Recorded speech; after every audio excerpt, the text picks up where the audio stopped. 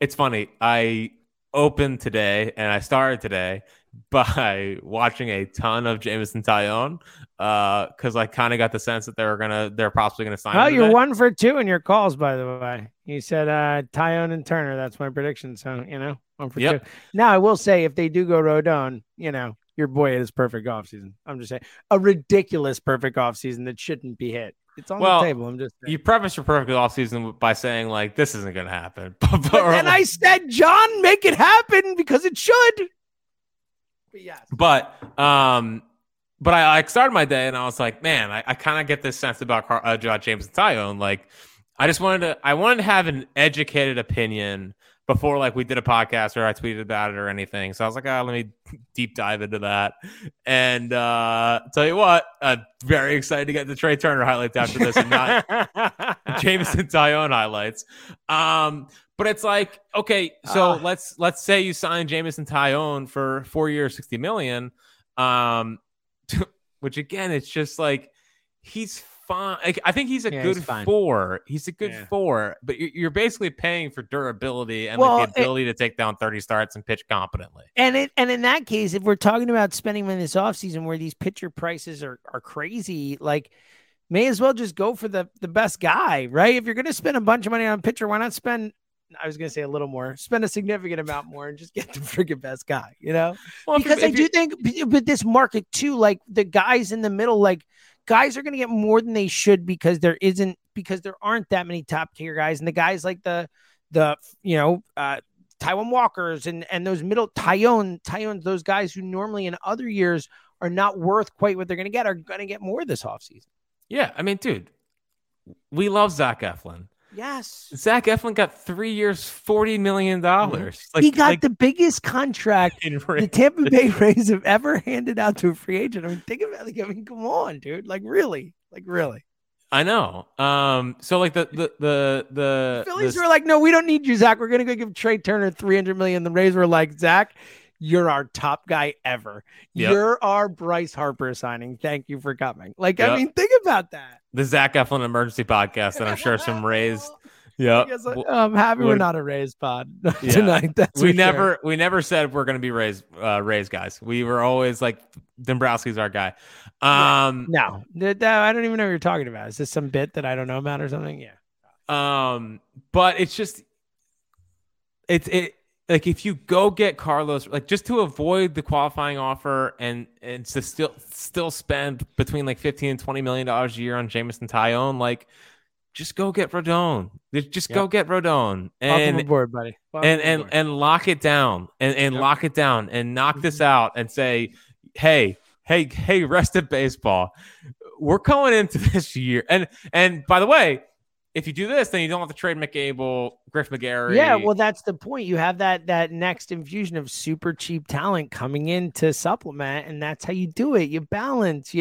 That's the beauty of like, yes, you can't run a franchise where all you ever do is free agent signings. That will never work. Wow. But if you can, we're getting close, buddy. We're getting close. If you can supplement by drafting and developing guys well, then it's a lot easier to spend a lot of money and still, have those reinforcements and have those other spots at cheaper prices and make it all work. And if we're going really galaxy brain here, Wheeler has 2 years left. Nola has 2 years left. You gotta replace them somehow. Painter, Abel, Griff, and then you spent all the money in the lineup. Because all three of them are locks to be great too. So there's no way any. That's the way it works. Yeah. Please, not tonight, James. Please. Well, it's all right. We know Painter is going to be great. So whatever else happens is a bonus.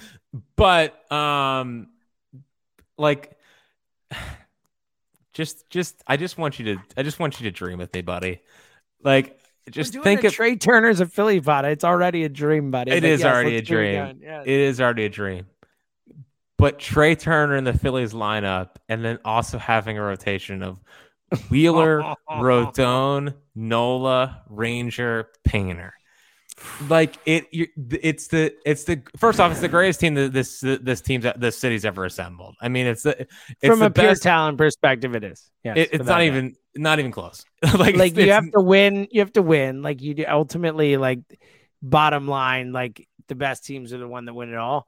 But I agree with you from a pure talent perspective. It would be the best team in the history of the Phillies, without a doubt. Not even close.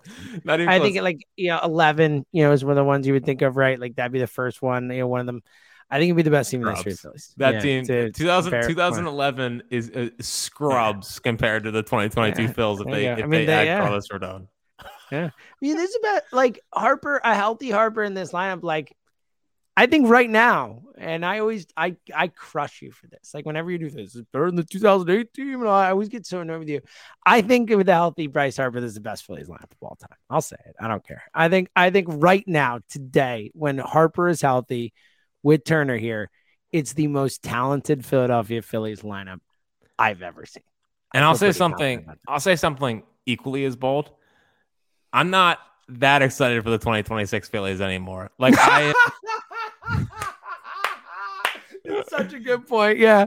2023 Phillies, way more excited for them than the 2026 Phillies. Yeah, no doubt. There was a part where the 2026 Phillies was very excited for. Well, when you did that thing, it made a lot of sense. Like I was with you in the moment. I was like, yeah, this is a great call. It's gotta be honest. Yeah. Gotta be honest. Having Trey Turner is a lot more fun to add to the team to Game 6 of the World Series.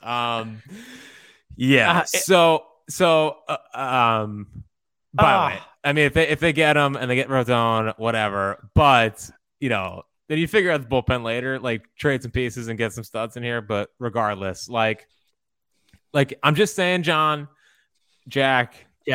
I know that James. You don't like when there are other Jacks. You gotta, in this case, you gotta just be okay with it. True. Well, it's weird saying my own name. Do you ever have problems saying your own name?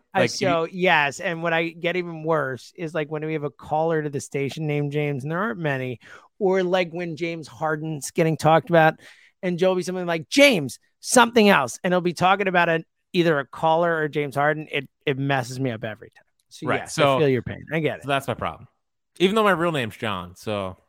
Oh, wow. I can't believe you even admitted to that. Normally you just brush it aside like it's not a real thing. Yeah, it's awful.